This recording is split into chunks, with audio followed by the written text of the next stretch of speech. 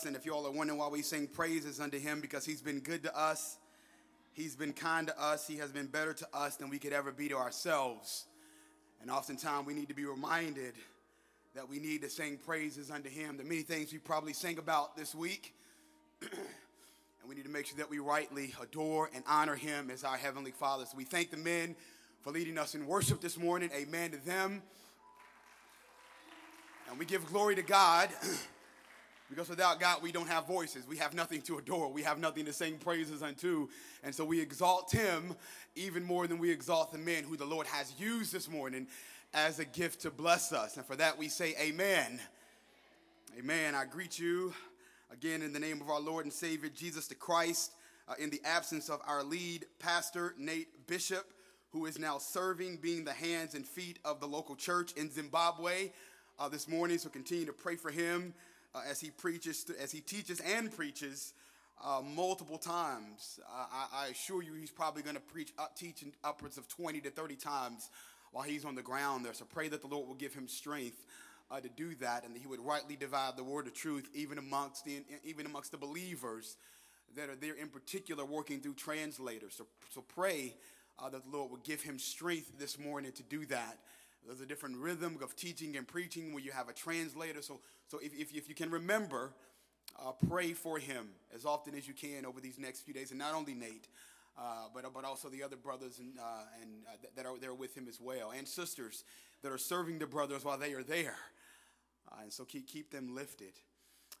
Let me pray for us, and then we're going to jump into 1 Corinthians this morning, chapter 3, looking at verses 5 to 9. And I'll ask you a four-word question, and then we'll make sense of the text this morning, and it is, what then are we? That's the question that we'll deal with this morning. What then are we? So if you would pray with me, please, then we'll dive into the text. I want to say one more welcome and greeting to our visitors this morning. It is always good to have you with us. And if you know Jesus and you're just visiting from another church, then we welcome you and thank you for being with us this morning. And if you don't have a church home, we'd love to talk with you more about what it means to become a member of this body. And we'll have a moment for that after the preaching this morning. Amen? Let me go to our Father this morning. Lord, you are kind and you are gracious.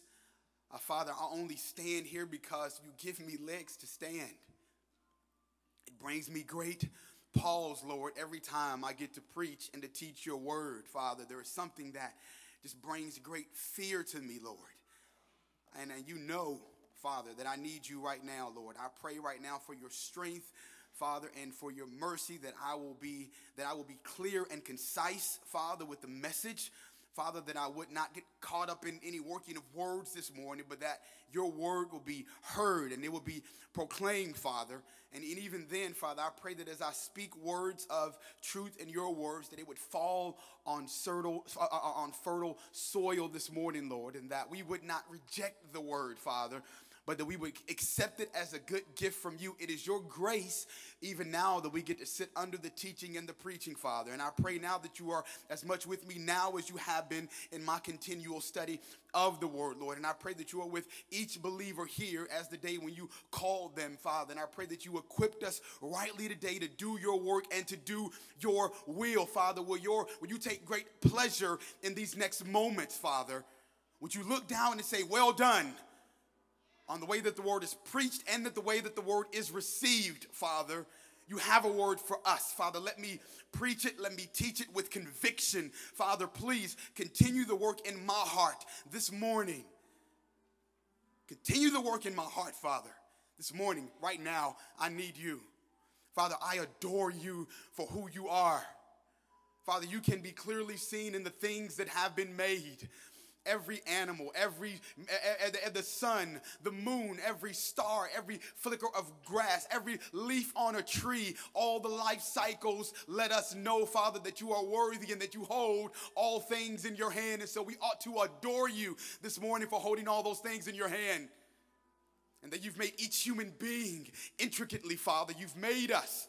And so we adore you for that, and then we adore you for your love and your compassion and the way you chase after us, Father. We adore you right now for not crushing us in the midst of our sin over the last 6 days. Like, that's enough to say hallelujah to. And we adore you for that, Father. We rightly confess our sins to you. so that you will speak to us this morning. Sin clouds our judgment, so we confess it. Sin clogs up our ears, so we confess it. Sin makes us want to glory in ourselves, so we confess it. Father, as your word takes root, we'll be careful to give you all the praise and all the glory. Father, be with me now. Be with us now. Let your word be proclaimed. In Jesus' name I pray and believe. Amen. Amen. What then are we? If I could pose a four-letter question and give you a four-word question and give you a four-word answer, it would simply be, we are God's possession. What then are we? We are God's possession. I liken it to a husband and a wife. At the moment the bride walks down the aisle, the husband is standing there, and they don't quite yet make up one union at that moment. But the moment that they consummate, the moment they say, I do, the moment the vows have been spoken, the moment the rings have been exchanged, the moment that they sign on the dotted line, at that moment they are one another's possessions. And that is a covenant that two individuals have put themselves into, and then they walk in that until death do them part. And so what makes us God's possession? What would make a husband and a wife one another's possession? It is the fact that they have proclaimed with their mouth, they have said it with their heart, they are doing it with their actions, that we are one another's possessions. And God, our Father, by the power of his Holy Spirit, has set in our hearts, and we have become his, and he has become our possession. He is ours, and we are his. And because we are one another's, and he owns us, and we respond to him, we ought to live like we belong to him. We are God's great possession. And Paul, in his letter to the church at Corinth, in the first letter that he wrote to them, he wrote two letters to them, because sometimes things need to be addressed twice. Just sometimes things need to be addressed twice. And so one letter was not sufficient for the believers there. He had more issues that he needed to address. More particularly, he wanted to remind them that we should remember God and that he possesses us. As we look at 1 Corinthians chapter 3, verses 5 to 9. And if we are not careful, we saw this in our Sunday school lesson in Genesis chapter 11 today. If we are not careful, we will think that we own ourselves, that we are our own possession, and then pride and jealousy builds up in us, and we think we are better than what we actually are. And so Paul was writing as a warning to the church in Corinth. Hey, remember, there's the warning. Sorry, microphone and sound people. Remember who you are. Remember whose possession you are. What do we learn about God the Father? Because we serve a triune God. And if you don't know what I mean, we serve a Godhead. God the Father, God the Son, God the Spirit. The three in one, the one in three is who we serve and adore. So what do we learn about God the Father? The Lord assigns tasks to each of us, and he makes everything grow. Not only does he give us our task, he also makes everything grow. We'll hash that out a little bit more. The Lord also assigns us our spiritual gifts. It is him. It is him. He is the gift giver, both natural gifts and spiritual gifts. He gives them to us. The Lord makes things grow. The Lord gives us our wages, and everything belongs to him. What do we see about God the Spirit in this passage? We see that it is through the power of the Spirit that we come to know God. No man can call himself. No woman sitting in this room said, hey, you know what? I want to get to know God, and because that God is going to make himself known to me. Wrong. God, through the power of the Spirit, reveals himself to each and every one of us. We don't have the power to call ourselves. And we'll see that our Lord and Savior, Jesus Christ, worked out all of these things perfectly. He worked every single one of these things I'll highlight today. Jesus Christ worked them perfectly. Stand with me as we read the word of the Lord in 1 Corinthians chapter 3, verses 5 to 9. The question is, what then are we? The short answer to this is we are God's possession, and I'm going to make sense of 6 things that Paul points to today in the teaching of God's word. 1 Corinthians chapter 3, verses 5 to 9. What then is Apollos? What is Paul? Servants through whom you believe, as the Lord assigned to each. I planted, Apollos watered, but God gave the growth.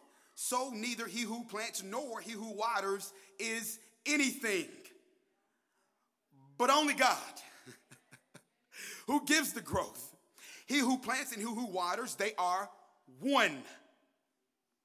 And each one will receive his wages according to his labor. It could be her wages according to her labor. For we are God's fellow workers. You are God's field, God's building. And the believer said, amen. Paul opens up here. Here are 4 points of application for my note takers. Application point number 1.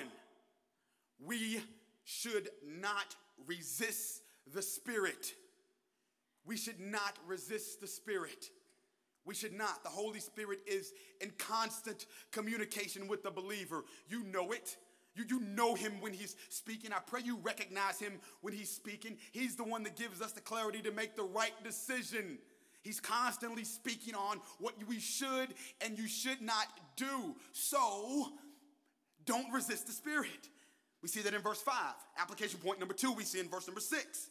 We should serve the Lord by planting or watering. And then we watch and we wait for him to give the increase. Application point number 2, we should never find ourselves, whether 5 or 65 or 95, sitting on the sideline. Application point number 2, we should serve the Lord by planting or watering. Application point number 1, don't resist the Spirit. Application point number 2, we should serve the Lord by planting and by watering. Application point number 3, we should remember who we are as compared to God. We need to remember who we are as compared to God. Not who we are as compared to one another, but we should remember who we are as compared to God. And then the 4th thing, which is very, very encouraging for me, is that we should remember we belong to God. And we see that in verse 9. Application point number 1, we should not resist the Spirit. Number 2, we should serve the Lord by planting and or by watering. Application point number 3, we should remember who we are as compared to God. And number 4, we should remember that we belong to God. 6 things, saints, that we are. Paul opens up with the question. He says, what then is Apollos?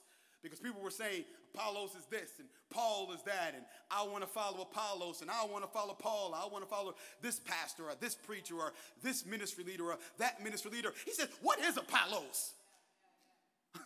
What is it? Well, in a practical sense, let's go to Acts to see who Apollos was. Let's go to Acts chapter 18. Let's see who Apollos was. Acts chapter 18, and I'll read a few verses for your hearing.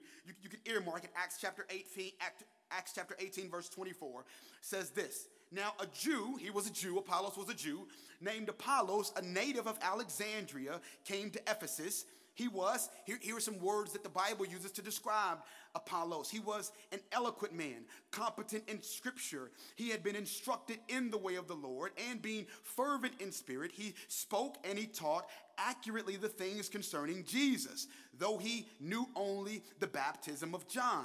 He began to speak boldly in the synagogue, and when Priscilla and Aquila, a man and a woman, heard him, they took him and explained to him the way of God more accurately. So here we see Apollos, who was an African first. Alexandria is in Egypt. He was from Africa. He was an African scholar who was eloquent, who understood rightly the word of God. He loved God's holy and righteous word, but he also understood that he needed some tweaking and some training. And so a man and a woman, which is very, very important for us in this context, a husband and a wife sat down with him and said, hey, listen, let us further explain the scripture to you. And he was sharpened by that. We can go to Philippians chapter 3, verses 1 to 13, and we can read about all that Paul was. So we understood, listen, Apollos was a man full of the Holy Spirit. He was a bold speaker, a bold teacher, and he was taught and trained further by a man and the one, which means there is always room for us to grow. And if we ever wonder what we ought to do as a husband and wife, I'm not saying everybody is called to be a teacher, but I think it is always okay for us to open up our homes, to open up the Bibles and further explain the scriptures to brothers and sisters who don't quite fully understand it. It's our biblical responsibility. Who was Paul? Paul was once Saul, hater of God. He describes himself in 1 Timothy, as an insolent, haughty, boastful opponent of Jesus Christ. He wanted to do everything he could to destroy Christians, and then God called him, cracked open the sky, literally Jesus Christ said, hey, what are you doing? I need you. I want you. Come do my work. And Saul on the Damascus road became Paul, and he describes himself as the Hebrew of Hebrews and Israelite of Israelite. And he said, you know what? And here's the beauty in Paul. He said, I count all that stuff as rubbish. All that's a loss. All that's a loss. None of that's anything. Who I am, what I've written, what I've read, all that's nothing as compared to knowing Jesus Christ. So what then is a Paul? What then is Apollos? What then is Paul? And then Paul simply says, hey, listen, you know who we are? You know who we are? We are servants. So what is the first things that we are? There's 6 things that I want to tell us that we are. The first things we are is we are servants. We are servants. We are servants. We get what a servant is. A servant does what the master tells them to do. Me and I go to a restaurant, server come over you. What would you do? You raise your hand. You raise your hand. And they come to you. And they say, what is it that you need? And you give them the order and you give them the direction and they go back and they take care of it. Then you raise again, hey, what do you need? They come back and you give them another order and they go on and they do what you tell them to do. Well, we constantly go to the feet of the Lord and say, Lord, what do you require of us? We hear his word and then we do what he tells us to do because we are his servants. We belong to him. Servants through whom you believed. Now check that out. This is good for us to understand and know here. Because they are servants through whom other believers came to know Jesus Christ. But we know that it is through the power of the Spirit that all of us believe. We cannot hear unless the Holy Spirit opens our eyes. We cannot see unless the Holy Spirit opens our eyes. So as much as we pray for those wayward folks, every single one of us probably have somebody in their mind that you say, I wish they were in church with me today. I wish they were sitting here. We know that it is only through the power of the Spirit that person that you are praying for comes to know Jesus. What then is Apollos? What then is Paul? They are servants to whom you believe as the Lord assigned to each. We can go to John chapter 16, verse 13. We see Jesus Christ talking with his disciples. And he explains to them this in John chapter 16, verse 13. He says this. But when the Spirit comes, he will guide you into all truth. How do we get to know truth? We get to know truth through the power of the Spirit. He will not speak on his own. He will speak only what he hears, and he will tell you what is yet to come. Saints, we don't believe on our own power, but we are set in place to serve a holy and a righteous God. Now here's the deal. The Bible said as the Lord assigns to each. Sometimes we ain't happy with the assignment the Lord gives us. We ain't happy with the assignment that he gives us. I heard our football coach yelling yesterday while I was at a K-State game. I heard him yelling, do what it was that we practiced. Do what it is that I told you to do. You cannot run your own routes. I'm talking about football. They're supposed to run this way and they want to run that way. Do what we practice. But here's the deal. The athlete, he was not happy with the position, with the route that he had been assigned. So he started doing his own thing. And nothing but chaos came of it. Nothing but chaos came of it. If the coach is telling you to run this way and you run that way, it's not going to work. If the Lord tells you to go this way and you go that way, it is not going to work. We do what the Lord has assigned us to do. I remember being a first grade teacher. I go around and everybody get their jobs for the day. You're the pencil sharpener. You're the door holder. You're the line leader. You're the caboose. You're the lunchroom helper. You're the office worker. You do all those things. And lo and behold, you get to somebody and say, I don't want that job. Well, that's the job you got this week.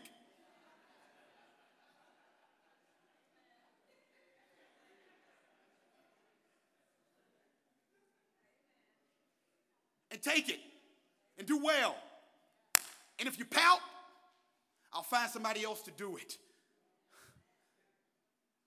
And that's often what happens to us. The Bible said the Lord assigns.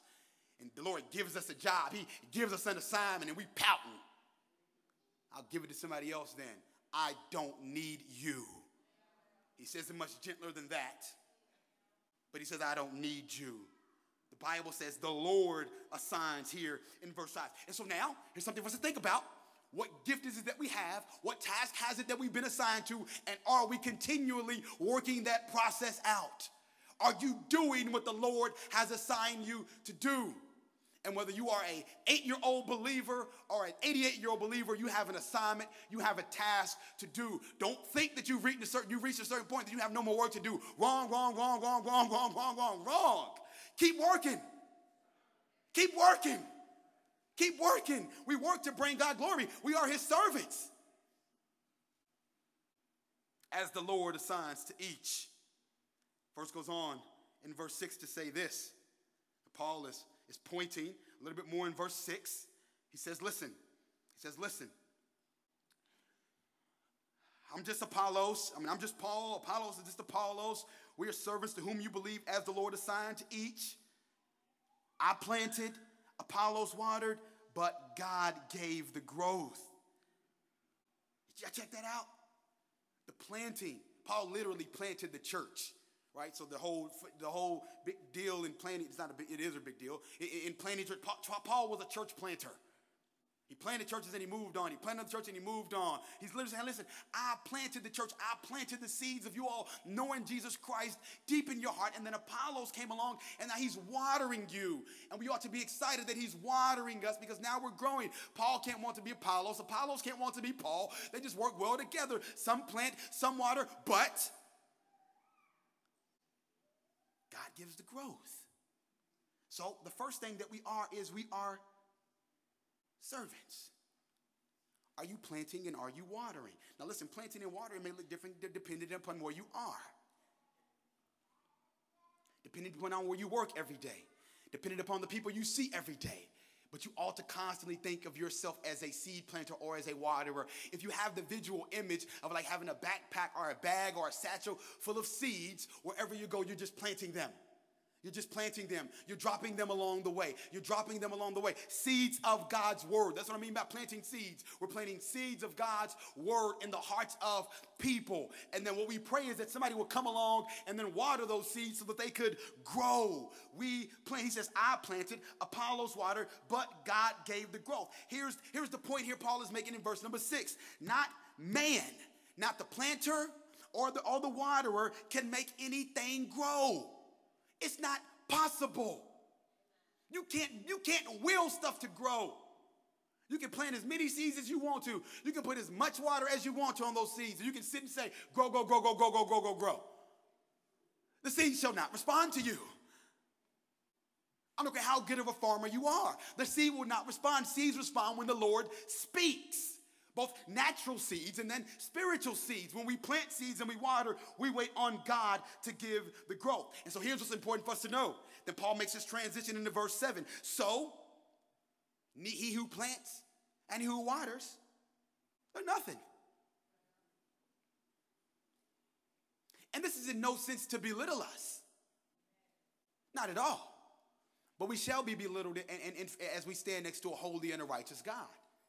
He created everything. He speaks some things out of nothings because that is what he does. That is who he is. So he who plants or he who waters is nothing. Like we are nothing as compared to God. I'm just a guy up here in a suit. That's it. Praying for the Lord to do good work in y'all's heart and in my heart. That's all I'm doing. I'm trying to plant seeds and water seeds and I'm praying, Lord, move, please. Because if you don't move, then there is no growth. So the beauty of working in the life of ministry is this. Yes, we work because we are servants and we're called to work and we wait and we watch God. That does not mean we don't plant. That does not mean we don't water. But what it does mean is as we plant and as we water, we are praying, Lord, please, please let these things grow. Here's the struggle of the believer. Here's the struggle of the natural man because God's timing is not our timing. And here's the deal. Sometimes seeds don't quite grow as fast as we want them to. KJ had a little beam taped on the door. And we're watering this thing. He's like, when's it going to grow? I'm like, well, son, you seeds in there, put a little water in, let some sunshine on it, and then hopefully one day it'll begin to sprout. I'm sure it was not day one. But the water was working and the sun was working in that seed. And I'm not sure if it was day 2, 3, 4, but at some point we looked up for breakfast one morning. We say, hot dog. Hot dog. And what we didn't see was a tree hanging on the back door. That's not what happens overnight. But what we did see is a little flicker of a leaf. We say, that thing's starting to grow. The seed has been planted. We are watering it. And now the Lord is naturally making this thing grow. That's the work of a believer. We plant a seed, we water them, and then we watch God do the work. Now listen, saints, let's be real. When the Lord called you and me, we didn't go from being a seed to being an oak tree or a sequoia. No, that's not what happened. We went from being a seed to a little plant. And then from a plant, our hearts and the word begin to take deep root in our lives. And as the word takes deep root in our lives, we become stronger, more conscientious, more sensitive to the spirit believers. And the Lord continues to work through us. So as we call new and younger believers, whether they're 40 or 2 or 7, we say, hey, listen, we're going to wait for the Lord to begin to work in them. Turn with me very quickly to Psalms verse 40 and 5. So neither he who plants nor he who waters is anything. Check out the Lord. We could just scurry through many of the Psalms this morning, but in particular, I want to just sit on this one for a minute. Psalms 40 verse 5 says this.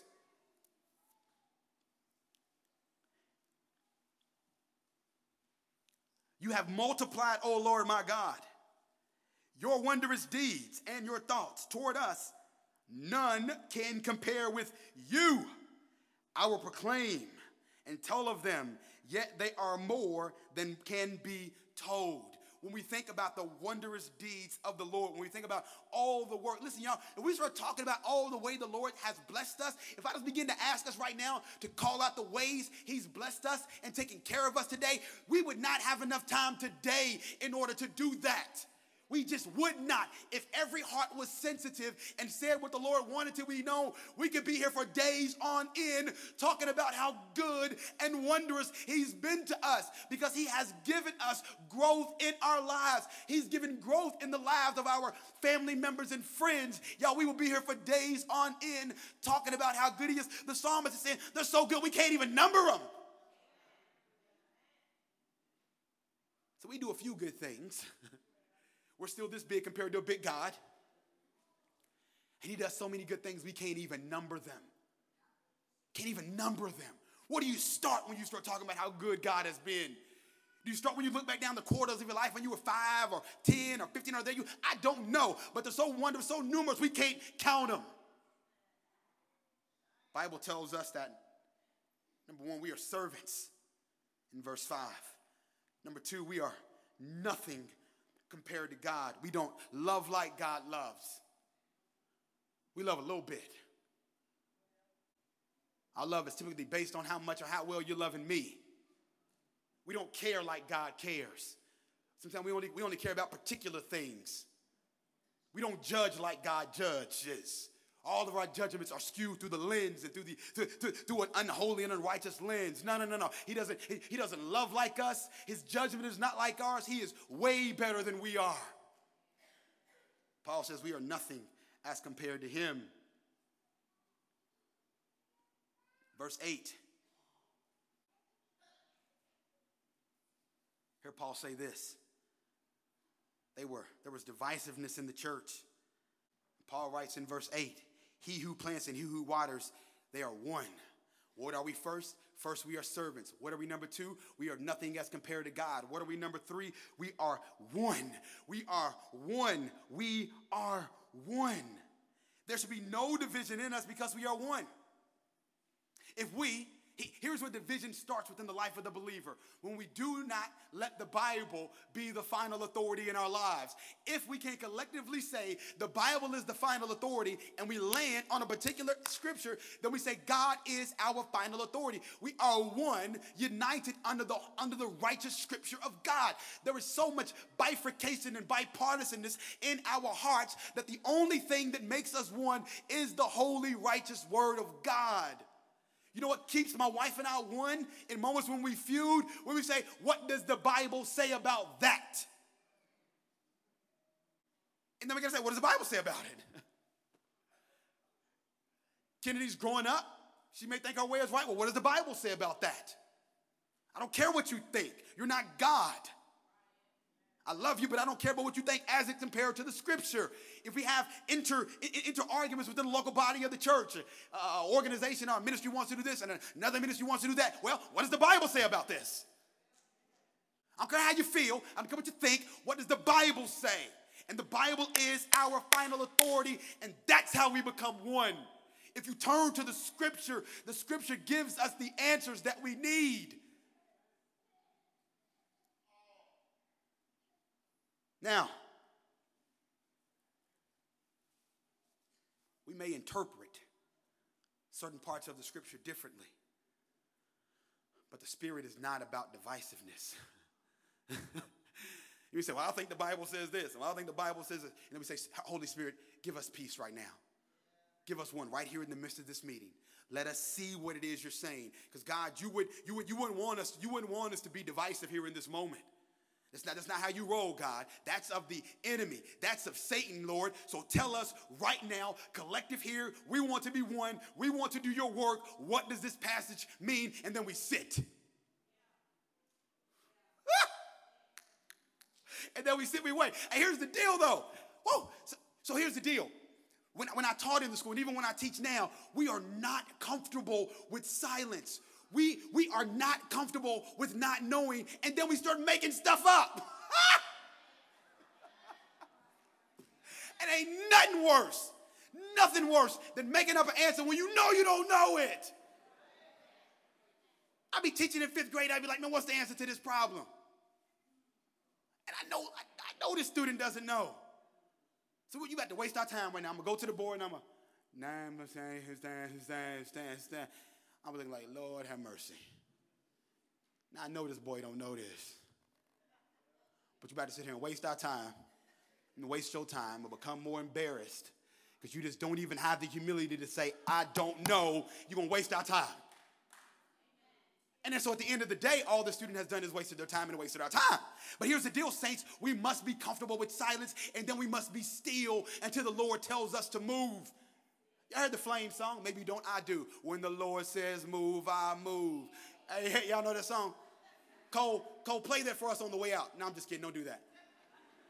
Anything you want me to, yeah, I do. And if it ain't from the Lord, then I don't budge. You don't budge. We get so excited that we got to do. No, just sit. Paul is saying you are one. Just be one. Stop the divisiveness in the local church. The community's watching. Jesus Christ has said they will know we are his by the way we love one another. And y'all ain't loving, and the community can smell it because y'all stink. We are one. I got to go to the next point.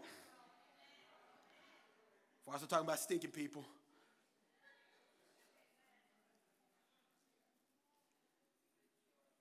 So here we go.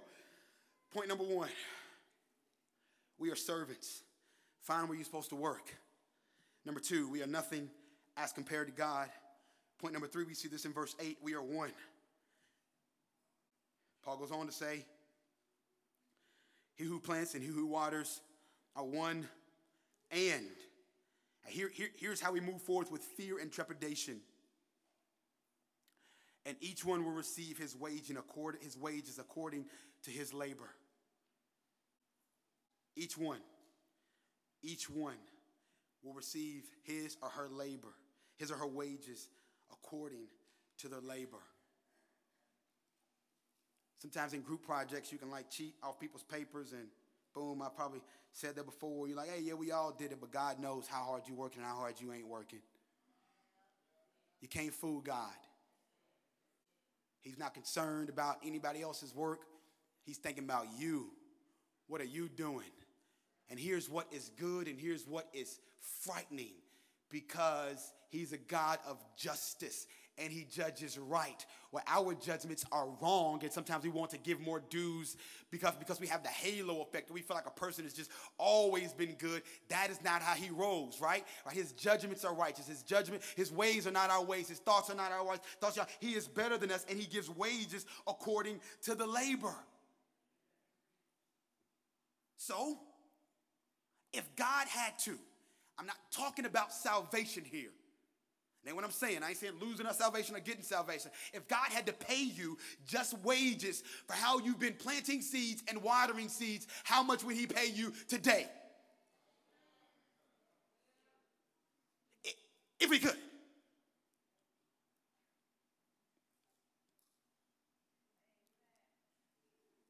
We'd be like, here's the deal, y'all. He didn't say make them grow. We got the easy part.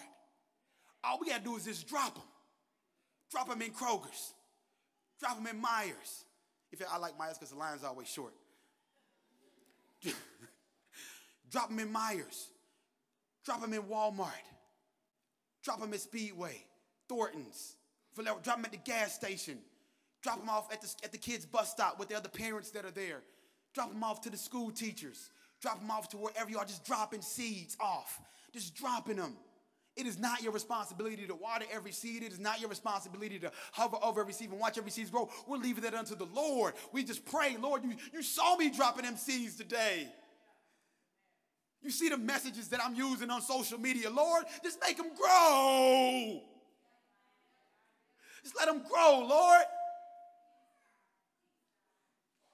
We don't work for wages. We work because we love him. Don't get it twisted. But that's what he gives us when we do work.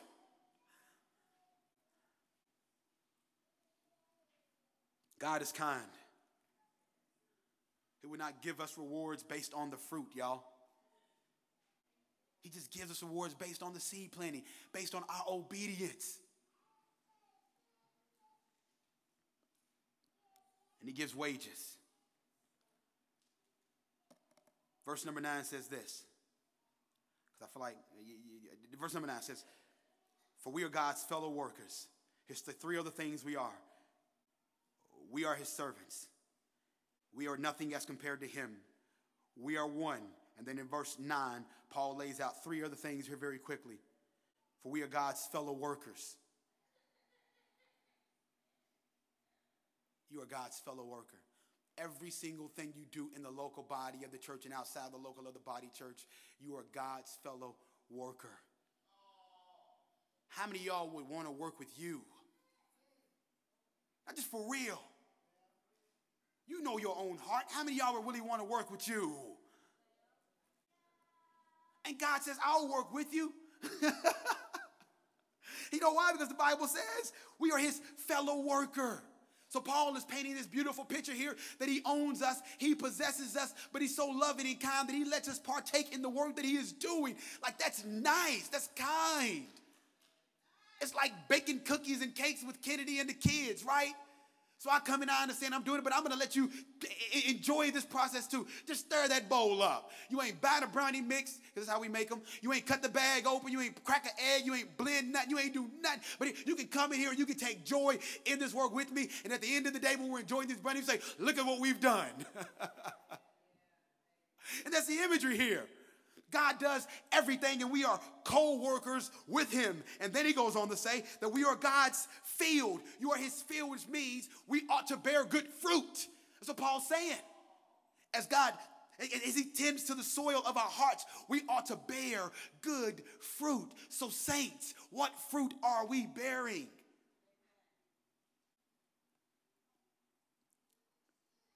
And finally, Paul says, you're God's building. We're God's building. The foundation has been laid. We are building on the building. You are God's building. He totally controls you. He totally controls me. We are God's building. 6 things we are. First thing we are servants. How are you serving? Second thing, we are nothing as compared to God. Third thing, we are one. We are co-workers with God. We are fellow workers. We are fields, and we are God's building. Here's the beauty of all of this, saints. Jesus Christ, our Lord and Savior, did all of these things perfectly. And so he is our example. So Paul asked a question, what is Apollos? What is Paul? And all that is so irrelevant right now. Jesus Christ did all those things perfectly. Wherever he went, he was serving. This is what he did. It's what he did. He was a servant. He understood who he was as compared to God. He and God are one. He understood that he was in the flesh. He was working out God's plan. He understood that God had the authority. He's praying in the Garden of Gethsemane, and he says, if there's any other way, let this cup pass from me. God the Father said no. He understood that he was to walk in God's will, and that's exactly what he did at that moment. And he constantly pressed towards into the disciples. Be one, be one, be one. And don't be worrying about who's sitting on my left and on my right. That's for God to decide. I need for you all to be one. I need for you all to strengthen one another. He was God's perfect fellow worker. He never did anything outside of God's will. He was God's perfect co-worker.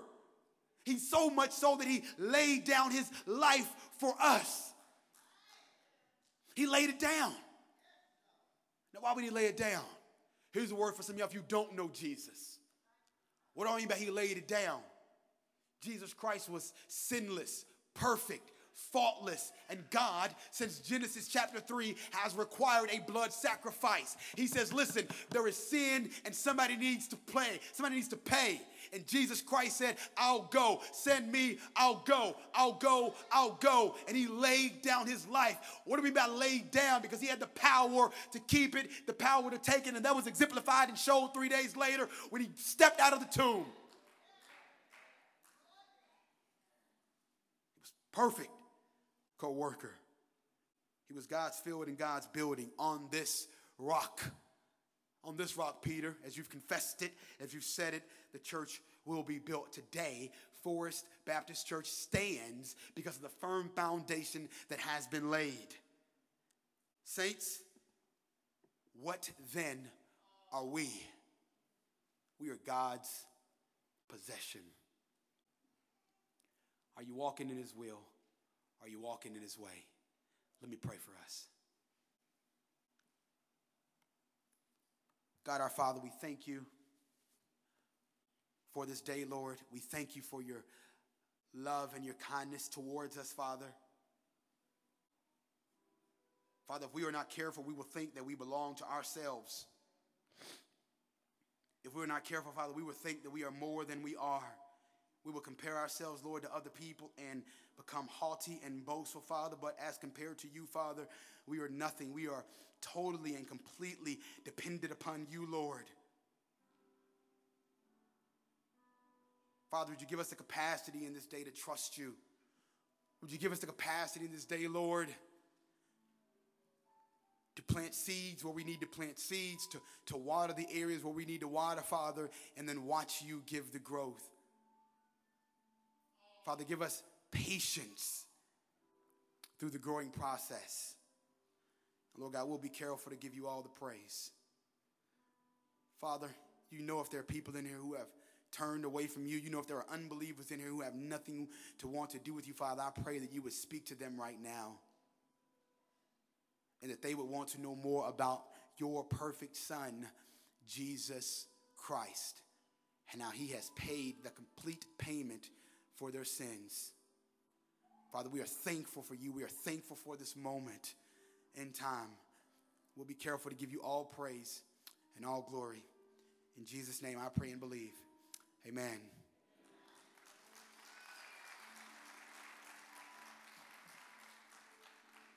This time I ask that you all please stand with me. If you've been around here for a while, you know what this time is about.